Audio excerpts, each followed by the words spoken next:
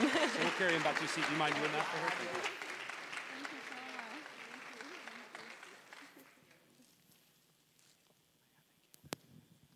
All right. Well, it's beautiful, isn't it? So good, so good, so good. Well, we're going to pull out some chairs because this Sunday we're just going to dedicate our time to answering some questions that you guys submitted over the last couple of weeks regarding the new series. Thank you, fellas. Love, sex, and everything in between. We figured if we preached a short message, we may not, every time we gather on Sundays, we may not be able to answer all the questions. And so we want to dedicate this Sunday to try to get through a lot of these questions. Is that good? All right, all right.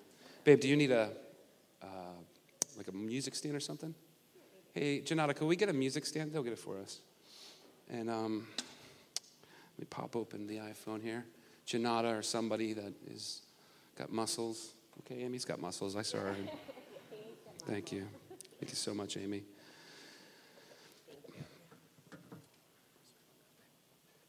Okay, well, by the grace of God, we hope to get through about 6 questions. Note, I did say by the grace of God. So we're going to get right into this, okay? Let's just open with a word of prayer. Yep, it's true, we like to pray a lot, we like to sing a lot, and we like to preach a lot. So all those things are true. We're guilty. But Father, we do open these moment to you. Lord, we ask, Lord, that you would cover us in wisdom. Father, we pray to be, meeting me and Bethany would be helpful, and that we together as a congregation would learn the truth. In Jesus' name we pray. Amen. Okay, we're going to start off with a bit of a light one, because we got some heavy ones this morning. So, for our translators, this is question number 4. So it's not going to necessarily be in order. Yeah, but it's number 4 for you. It should be. This person asks, how do I talk with my Christian friends who have had sex outside of marriage without pushing them away by sounding judgmental? Let me read that again. How do I talk with my Christian friends who have had sex outside of marriage without pushing them away by sounding judgmental? Any thoughts, babe? You want me to jump right into it?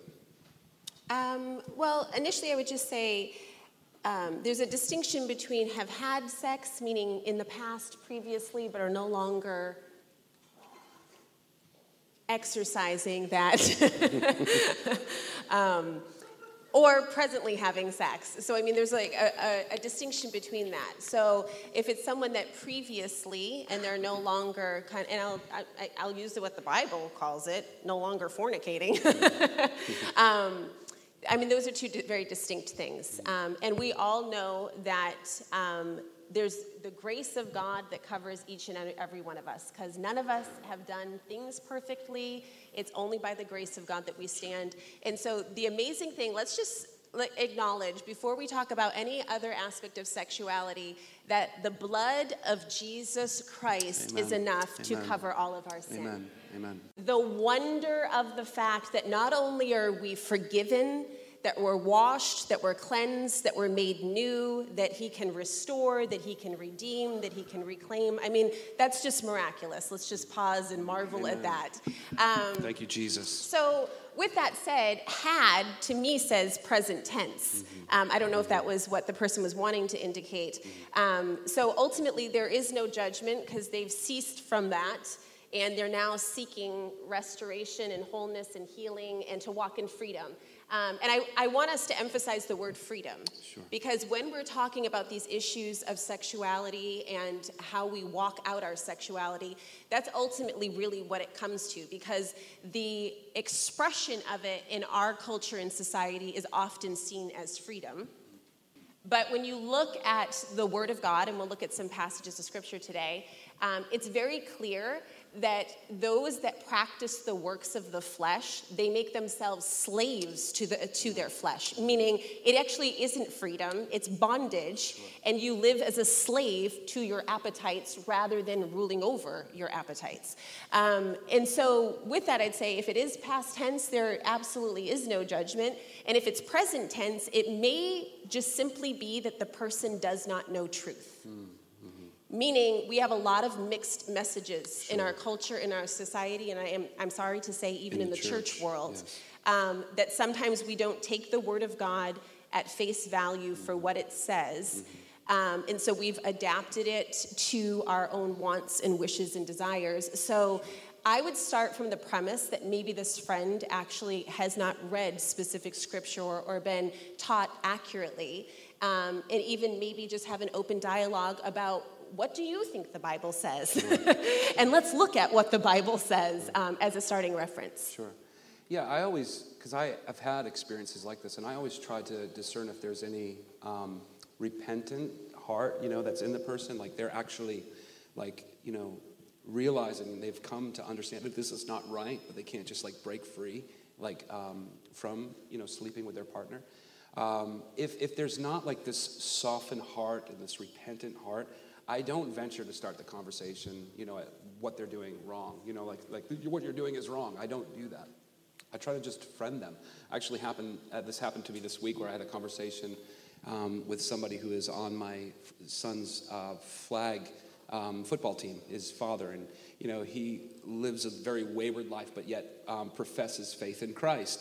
And, I just couldn't make sense of his faith because his life was just off the rails. It's sexually off the rails even.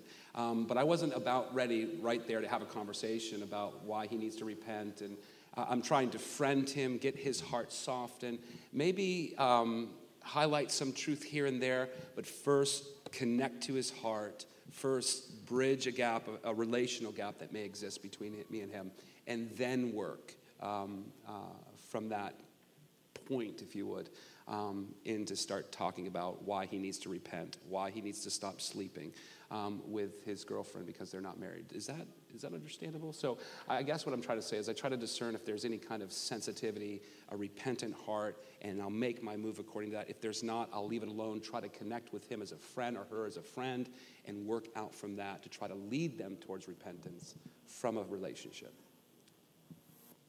Anything else you have on that, babe? No. Okay. All right, next question. For the translators, we will jump to number 2 on the questions. Number 2.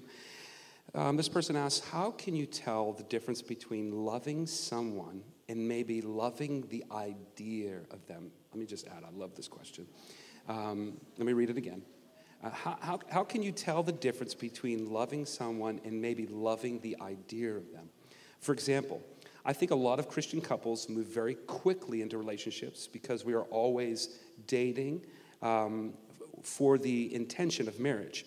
How do we make sure we don't get ahead of ourselves? And I won't read the last section. This person quotes, I hope I make sense. You make total sense. Any thoughts there, babe? Or do you want me to start? If I'm speaking honestly, which I have a hard time not speaking honestly, get myself in a little bit of trouble. I think most people actually start out from the place of loving the idea of someone and not actually the reality of who they are or those present circumstances. And then a lot of people have to choose to then grow in love with who the person is in reality. And I say that because, let's put it this way. Oftentimes, we very quickly in a relationship will say that we love someone, like we've known them 2 months, 3 months, maybe even 6 months. But in a very real sense, you really don't know someone until you've known them for 2 years. There's various levels of relationship. Absolutely. And the closer you get to somebody, the more you see their faults. Sure. So when you say you love someone, you're saying, I love all of you, knowing full well your strengths and your weaknesses. Sure. And oftentimes, when we say we love someone, we like the good points. We're like, I like this about you, and this works for me, and then when it comes down to the negative or the weaknesses that they have, we don't necessarily love those things, but love is choosing to walk together. Mm-hmm. And love is choosing to remain in a committed relationship and being committed to that person on the good days and on the bad days. And so I'm not saying that's a bad thing, that oftentimes it's the idea, but in general, people romanticize what a relationship's going to be like. It's like, we're going to go out to eat all my favorite restaurants, and then they're just going to watch me shop, Yeah, right. and they'll love that. Like all those things. And then when it doesn't go that way, it's like, I'm not sure you're working for me, which we already said, I love this person. And then in addition to that, years ago, I was reading this book and studying the topic of marriage specifically. And what this one psychologist actually said was that most of us, when we say we love someone or we're looking for love, and I just haven't found love yet, or those things, is we're actually, if someone were to bring your perfect match, like if someone were to do a perfect match of like compatibility and, strengths and weaknesses and a couple that would be highly, functional together, if somebody were to present that person to you, you probably wouldn't feel love or even want to be with that person. But the interesting thing is that most of us, when we say that we love someone, it's because we've actually found a sense of familiarity. And so what this one psychologist was saying is that most of us actually are walking around looking for, when we say I'm looking for like love, we're actually looking for familiar. And so, we may not even understand it. And familiar can relate to our family origin. And you can see this played out in all of our lives. Of as much as we may have a parent that is harsh and abrasive, and we don't like that, then we actually lean toward someone who is harsh and abrasive. And we don't always, 100% of the time, but the consistency in duplicating relationships when they relate to certain emotions or cycles that we had actually with our parents or in our home environment. It's almost like, in a very real sense, what we're doing is ultimately recreating that. And the psychologist was basically saying it makes perfect sense because, in a very real sense, as functional or as dysfunctional as your home may have been growing up, when it comes to your parents, that is how you define love. Because from the earliest years, that is who has loved you. And even if they didn't love you well, even if they didn't care for you well, and you can decipher that getting older, it was how you defined and identified with love. And so it's very interesting because and sometimes, like with some of our friends, it's not until they're like 15 years into marriage that they're like, oh, I had no idea that this was all present. And it's after all these years, it's all evident, like this is what's happening. So I don't think that we actually realize it on the front end, the places of familiarity. And just as it's something you should totally read and research. It is very, very interesting to read about, and if you look in more depth, people's lives, how certain specific patterns get recreated in their lives, almost like to a scary way. But I think it's actually, who's the Inner Healing? Cassie and Ian are actually using their book right now. Bill Johnson? Nope. The Stanfords have Inner Healing. A book, and they have one called The Transformation of the Inner Man. If you read it, it will terrify you because case after case of people that were raised in certain environments and certain things in their life, and then once they were married, the whole pattern would play out again. And it was a spiritual component of that we're ultimately looking for familiar rather than actually looking for love, and we define love by what's familiar in our families. It's really good. Wow. I start with you first because you're long-winded. Thank you. I could be short-winded, so I can make up for some time. Do you want me to talk a little more? No, you're doing great. That's great. It's not, no shade. I'm not throwing shade. I think it's great. I think a measure of self-control. That may seem too easy of a response to this question, but I think it's like the person who asked the question is a tendency of us all to rush into things, especially after dating for a short while, but it's just not smart. I remember my heart started to grow and be fond of Bethany at the age of 18. We were young, and I wanted, if you talked to me at that time, I wanted to get married like tomorrow. Meaning I fell in love, let's get married. That's what makes sense. I know I'm 18, don't have a job, don't have a car, don't have a bank account. So, but thank God for her her poise and her ability to discern and hear God, we didn't rush into it. And I can just say that if we had rushed into it, we would not be here today. We would not be here. And I can say that with a clear conscience. I can say that, I'm not trying to throw shade, but there was so many places that the Lord wanted to develop my heart, and I'm sure Bethany's heart, before we just rushed into things. Now, we took the long route. I don't recommend 12 years of dating. I don't recommend that. But I also would frown upon just a year of knowing each other jumping right into marriage.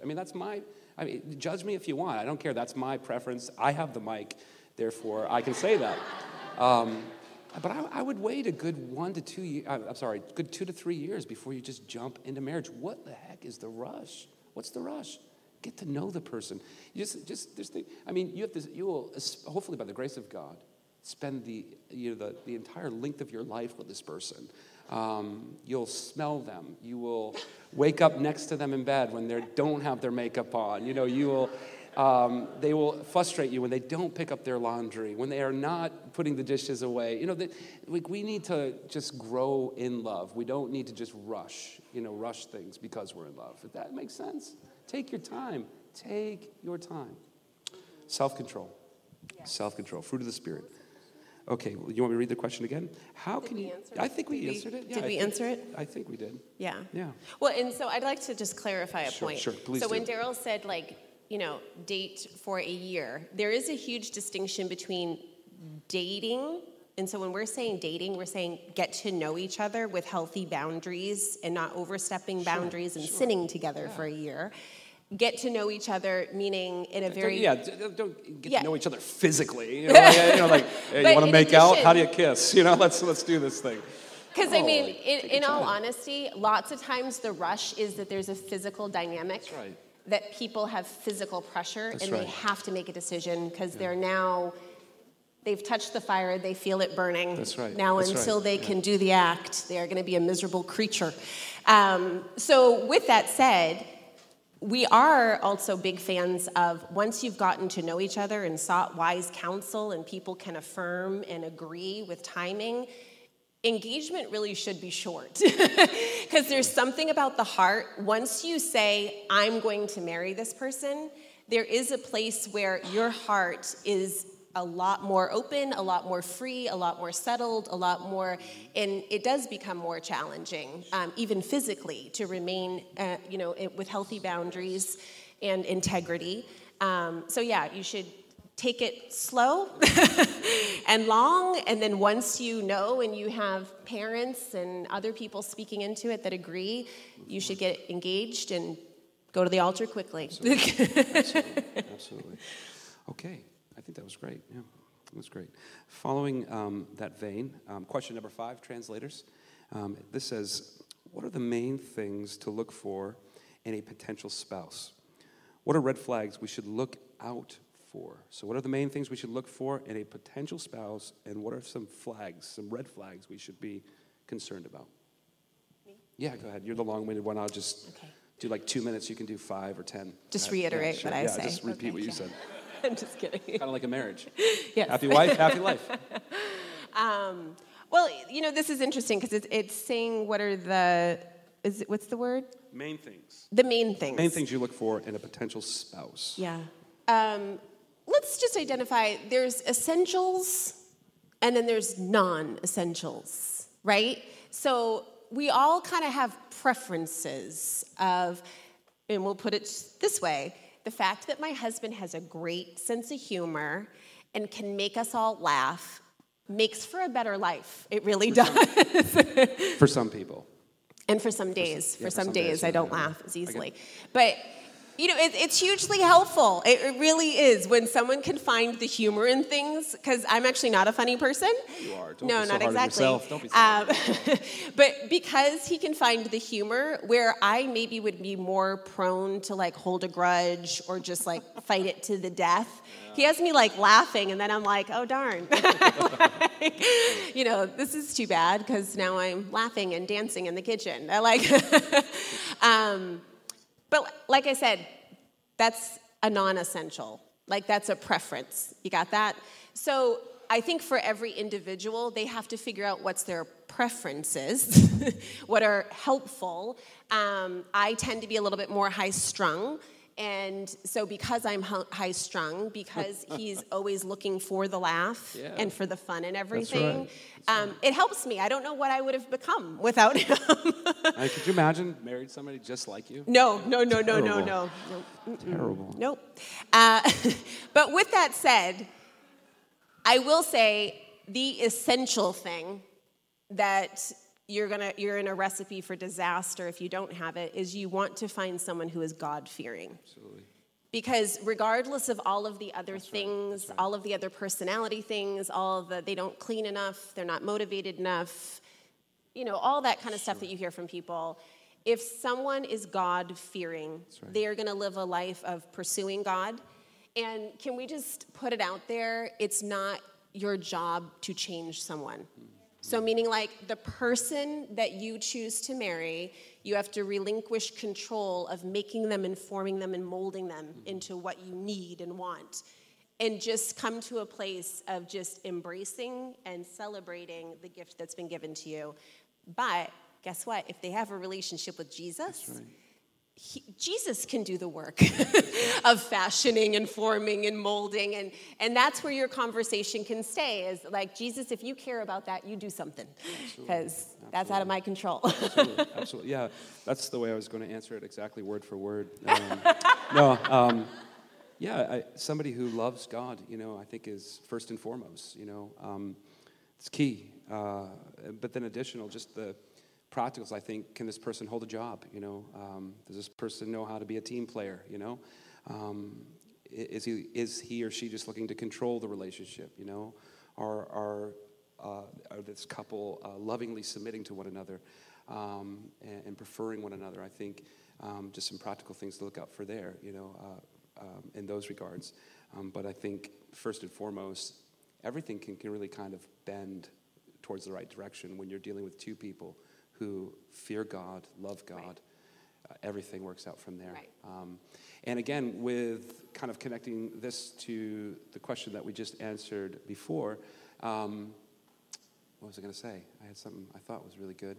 Oh, if you take your time and don't just jump into marriage, you have the time to figure out if this person is really going to work for you, right? You can decide and kind of discern if this person is actually, a God-fearing, God-loving person, if they can hold a job, if they are a team player, you can decide that instead of just rushing into a relationship, then finding out that they are, neither. And then you're like, what do I do now? And you're kind of trapped. So it's another good reason why you take your time and you discern.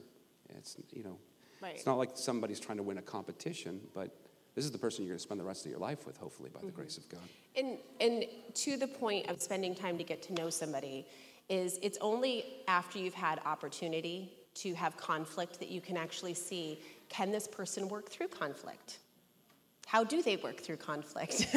The question of, is this a forgiving person? It's not easy to be married to someone that's not a forgiving person. That makes for a difficult life.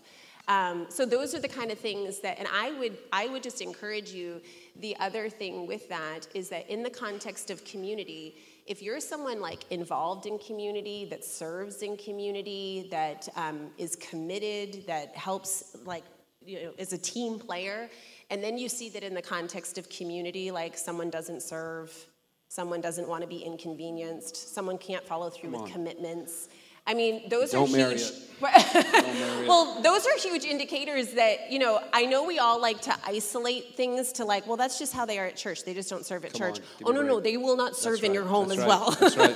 If they're not a servant-hearted person, that will just carry over. Yeah. I was recently in a conversation with one of my friends, I'll just leave it at that. And is this somebody in this room? No, it's not. No, I'm just kidding. I'm kidding.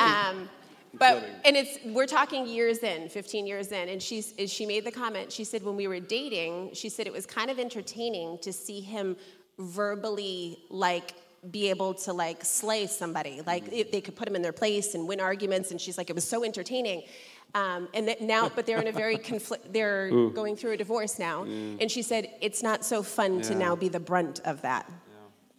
And so that's one thing that you need to realize is that how they talk to their family, if you have not had the opportunity to see them in their family context for how they interact with their family and their mama, all of those things play a part on how they are going to relate to and interface with and the kind of family they will now create with you.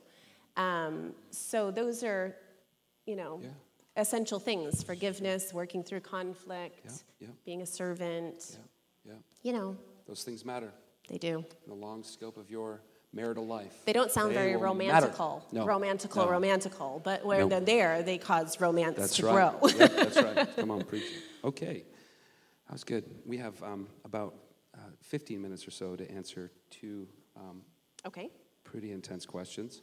We'll start off with the less, more intense, I guess, question. It's question number 3, translators. This person asks, is sex unclean?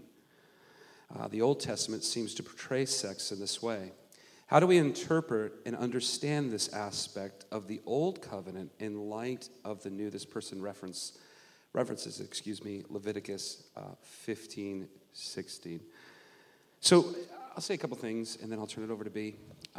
Without getting into the theological weeds here, because we could. I am no Old Testament scholar. I'm sure you know that by now. Matter of fact, I am no scholar at all. I'm sure you know that by now. However, I do love Jesus, and I do love the Word. And I don't think it takes being a scholar to love those things, nor to preach them. What I will say is that, of course, I think this person who asked this question is smart enough to know that obviously God, sex is not unclean. God created it for our enjoyment. It's easily to see how the human body is made, that he created us in a way to have sex and lots of sex. If you think about it, in Genesis, the command of the Lord was to be fruitful and multiply. He put 2 naked people in a garden and said, have at it. And so obviously he likes sex, and he's kind of given us the job to have it in the context of a marital relationship. So obviously, he's not now going to contradict himself in Leviticus and say, now, oh, guess what, guys, surprise, surprise, this act of sex is unclean. However, with that being said, in Leviticus, there were ritual and ceremonial things in which the children of Israel had to do after they had sex. And one was they were to wash themselves after the act. And there's many other details within the chapter. In what we need to understand mainly is there was 2 kind of laws that existed here. There was laws that actually upheld or kind of spoke to the moral sin and failure of God's people, and there was laws of ceremonial and ritual things that they were to do ceremonially. And if we look at the New Testament, I'm sure Bethany's going to bring this up, but there was many ways in which Jesus confronted and frowned upon many of the ritualistic and ceremonial laws of which the Pharisees and Sadducees were trying to uphold, not the moralistic laws. So when we look at Leviticus 15:16, we need to understand that God is not saying that the act of sex is unclean.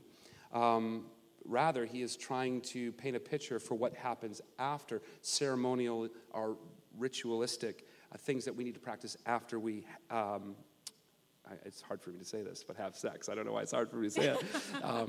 But these things were more so just a ceremonial duty that God tasked the children of Israel with.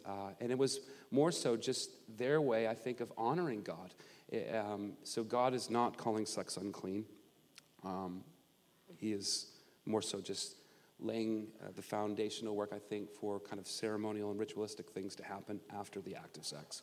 Well, and if you look at the Old Testament, it is full of ceremonial and ritual things that they had to fulfill according to the law. That's what the Old Testament is. Leviticus is all the rules, and you got to do it this way.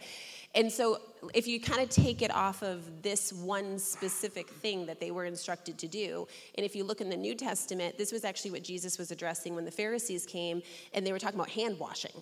They were like, but we were instructed in hand washing, and basically Jesus was saying it's actually not about what's done outwardly, it's about the inward places. And so one of the things that we see is that the Old Testament was so full of these ceremonial and ritual things because they were not now clean under the new covenant like we are under Jesus. And so they did all of these things. But if you also study it, they really strongly felt according to like hygiene, in issues of hygiene, but also to prevent the spread of diseases because it was just a completely different day and time, and And also at this point in history, culture was rather depraved sexually. Yeah. And so God did this as a means for his people to stick out amongst other nations who were, off the rails sexually, if you would. So it was a way of honoring God to say, "We are yours, God."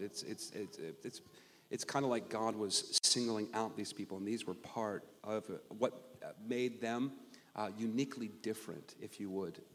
And so they practice it ceremonially. Right. Sorry to cut you off. No, Okay. absolutely. Go ahead. Yeah, but you can find that consistently, not just with this and the requirements that they were to fulfill, but it was just full of those similar things in other areas of life and other rituals that they had to fulfill, which basically when Jesus said in the New Testament is he was taking their emphasis now off of that, and that's no longer sin, but it's an issue of the heart, and it's an issue of how we carry our heart and our mind and our, Yeah, so that's awesome. So I guess, how do we now understand this, in light of the new covenant? I think you explained that, that Jesus has done away with more of those ritualistic ceremonial things. You are to enjoy sex. If you want to wash after you have it, go ahead. It's okay. If you don't, that's okay too. Amen. As she said, I try to be funny. yes. All right, so question number one. We're going to get a little bit into, how would you frame this for us? Called the M word. Yeah. We're going to use some words that might scare you a bit. Is everybody don't ready? necessarily hear on a Sunday morning. This person asks, and I guess specifically for the live stream. Prepare yourself. Prepare yourself, yeah. Question number one, this person asked, the topic of masturbation in mainstream media has gained popularity in recent years alongside of female empowerment discussions as a means for females to learn more about their bodies and by extension, their sexuality. People talk a lot about the science and health benefits of masturbation, oftentimes treating it as a necessary part, of caring for one's well-being. How does the Bible address masturbation? And if we are not to engage in sexual immorality, what are the healthy ways that a single Christian can gain confidence in embracing their bodies and their sexuality without engaging in the world's methods of doing so? And I think, since this is a girl asking the question, we have a little, female empowerment here. Yeah, I think you could start this, yeah. Why don't you start this and we'll see where it goes. Delightful. Okay, so for full disclosure here, sorry, interwebs, you're going to get a little more information than you wanted today. So I think it's important, because did they use the word self-care? Yes, self-care, science, the health benefits of masturbation. Okay. This is what culture is feeding us. Yeah. And actually, I did Google some of this, because this was, New to you? new to me. Oh. Yeah, it was new to me, because when I was growing up, it was seen as something that you Don't do. Yeah, you don't do. It wasn't necessarily. But anyways, so... You're so ancient. I know. I am 41, so yeah, I'm considered a Such dinosaur a relic. in this church. What are you Okay. laughing for? So, okay, let's just back the bus up a little here. In Song of Solomon, there's a phrase that's used 3 times. How many of you guys know Song of Solomon's like the sex book of the Bible, right? Have you read it? Read It's it. Read it. It's talking good. about the woman's breasts. Yes, And the like, come on. woo. Love that book. I really do. I really do. Have you read it? No, Oh. but everything that you mentioned, I just really, really love. Really, really love. Yeah. I'm married. So anyway, Song of Solomon.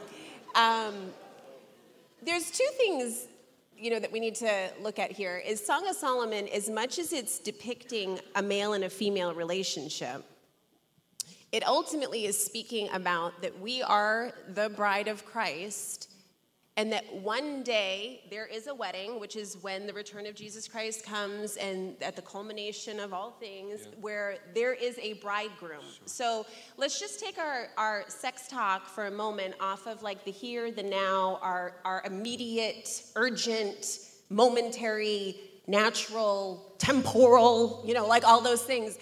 And just remember for a moment that when we're even talking about the Song of Solomon, whether you're male or female, or whether you one day will be married or you may never be married in your lifetime, that the language of the Song of Solomon speaks to all of us in where it says, do not awaken love until it is time.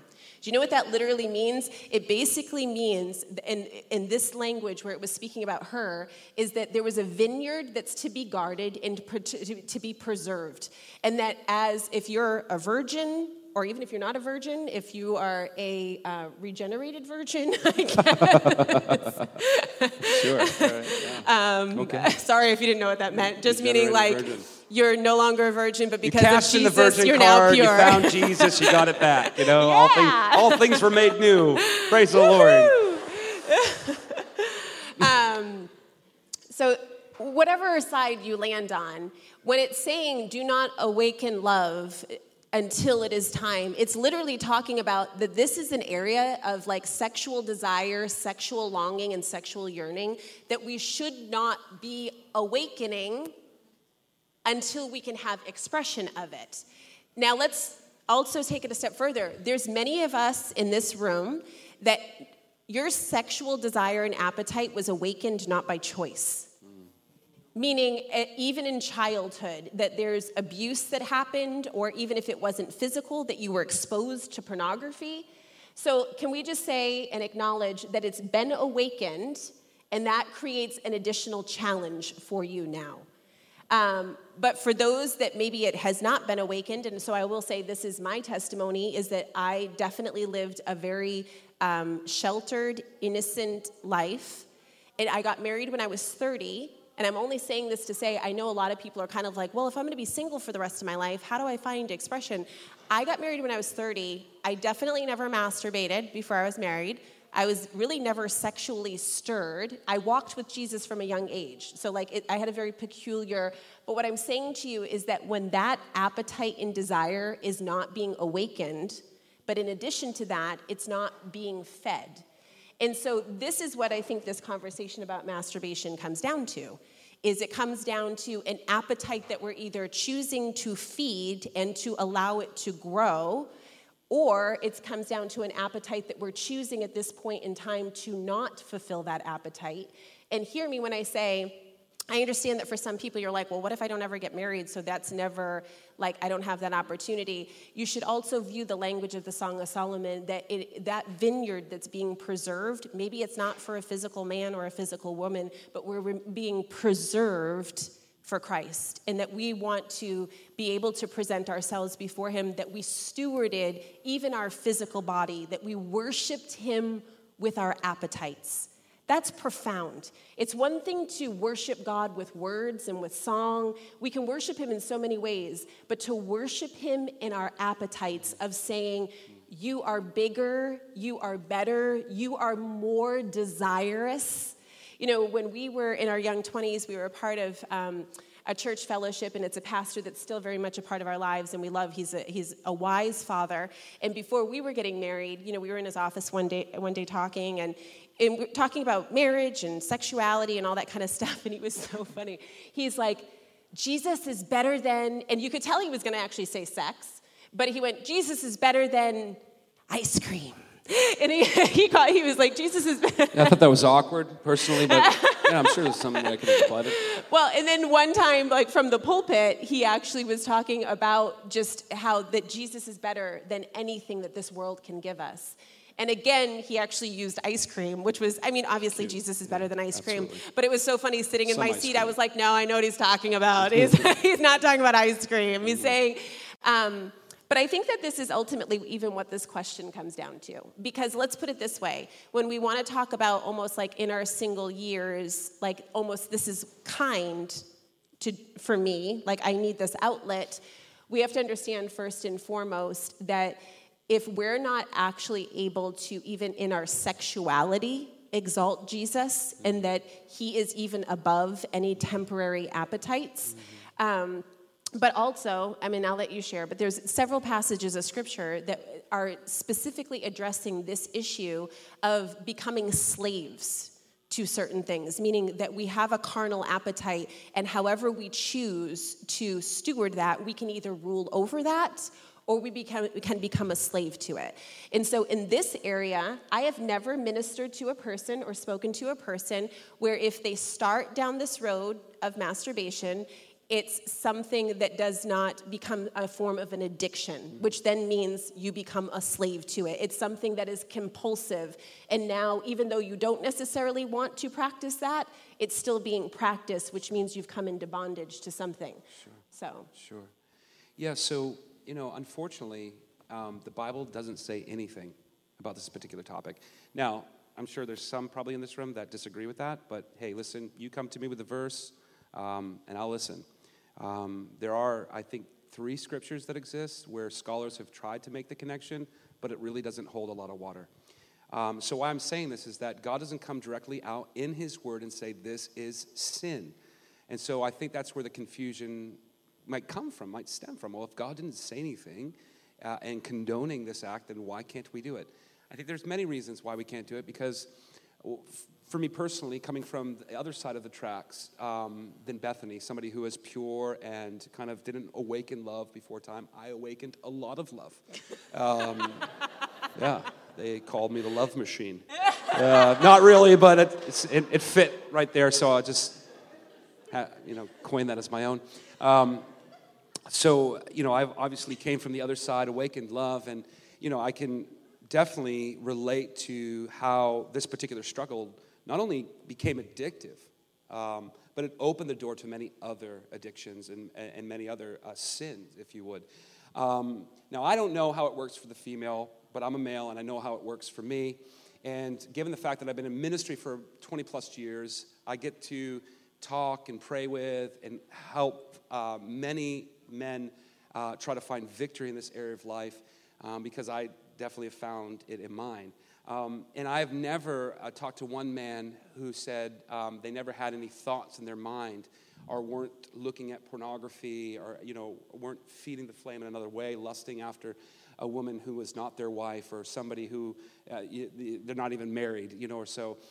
There's always other things that kind of come along with this thing, and although the Bible's not explicitly condoning or saying that masturbation is a sin, the things that kind of accompany, if you would, that go along with the act are such as lust, for example, where Jesus in Matthew 5:27-28, it's a verse we probably all know and can quote. He said this, "You have heard that it was said to those of old, you shall not commit adultery. But I say to you that whoever looks at a woman to lust for her has already committed adultery in his heart." I love what John Piper says. I don't know if I quite get this. I think I do, but the way it was worded was kind of confusing. But I'm gonna quote him and see what you think. And I think I'm talking to men again. I don't know how it works for women. I've heard some stories from Bethany of different women that she's met with, and there seems to be a difference, but men are very stimulated visually, I think, through what they see, and so maybe this is more applicable for you, fellas, here. John Piper says, "I cannot imagine sexual orgasm in the loins without sexual image in the mind." And so again, I don't know if I thoroughly understand that, the way that he's worded. I probably would have worded it a little bit differently, but I get it, that you cannot really, I hate saying the word, but you cannot do the act without actually having thoughts, I believe, going off in your mind, viewing pornography, fantasizing about a woman or lusting in your heart towards a woman. I don't think that it's possible. In my years and struggle, and I can even go as far as saying my addiction with this, there was always something in my mind that was going on, either something that in my mind was going on where I was lusting after someone, or something that I was viewing, maybe a pornography, or a magazine, something that kind of just opened the door and started me off into the act of actually masturbating. And I think that's commonly what it is for every male. I don't know, I'm just a believer that all things are common among the brethren, that there's really not a lot of surprises here, that if you take my struggle and you take your struggle, they would look similar in kind of how they play out in our lives. And that, for me, is how it went when I was enslaved. I'm now free, and I'm proud that I am, because I never really understood. I guess that's why I took the articles that I was reading when this person asked this question, that there was actually, benefits to this act, because I never experienced them in 8 or 9 years of struggle. And I've met with hundreds of young men who have never shared with me one benefit that it's ever come out of being addicted to masturbation. And so that's where I'll leave it. There is victory, there is hope. You do not have to struggle with this addiction, and you do not have to believe the cultural lie that says, it's okay, embrace it, accept it, and do as much as you can. This particular sin, most of the time, is accompanied by many others, and that's where we can make a clear distinction and say, no, the Bible doesn't say a lot about masturbation, but it does say an awful lot about lust. And so those things often accompany the act. Amen? Well, that wasn't that bad. Yeah. Anything else you have to say about that? I mean, it is 12:03, went 3 minutes over what we usually do. Yeah. We should wrap up. Well, I don't know what's going to happen after this Sunday, guys. We still have, I think, a good handful of questions. Please, we may not be able to get to them all. I mean, we could probably, spend another month talking about this stuff, and I don't know if that's necessarily what God has for us. But keep in mind, we do have a second service next Sunday, and it's pretty exciting. So we're going to need you. We're going to need you and invite people out to the second service. Get people here. Be proactive. Do everything apart from sinning to get people here. Maybe offer them some money. I don't know, but I will. Yeah. But we do. We have a second service, and so hopefully it's going to alleviate some of the congestion that we feel. But yet we still want people to show up and be in these seats as we proclaim the gospel of Jesus Christ.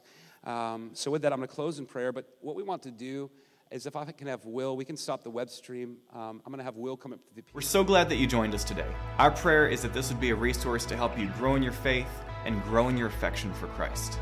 So, here's what not to do. Don't let this replace community. It's so vital that you get involved with your local church. It's where you're going to find accountability. You're going to have believers who know you and can pray for you. There's just only so much we can do over the internet to know and care for you. So whether it's a community group on Wednesday night or a Sunday morning, this is where you're going to really find that you flourish in your walk with God. Finally, if this resource is helpful to you and you utilize it, we want to invite you to give financially. Help us do more of this. There's a lot more that we want to do, such as live streaming worship at some point, but it requires more of an investment, so we want to invite you to be part of it with us.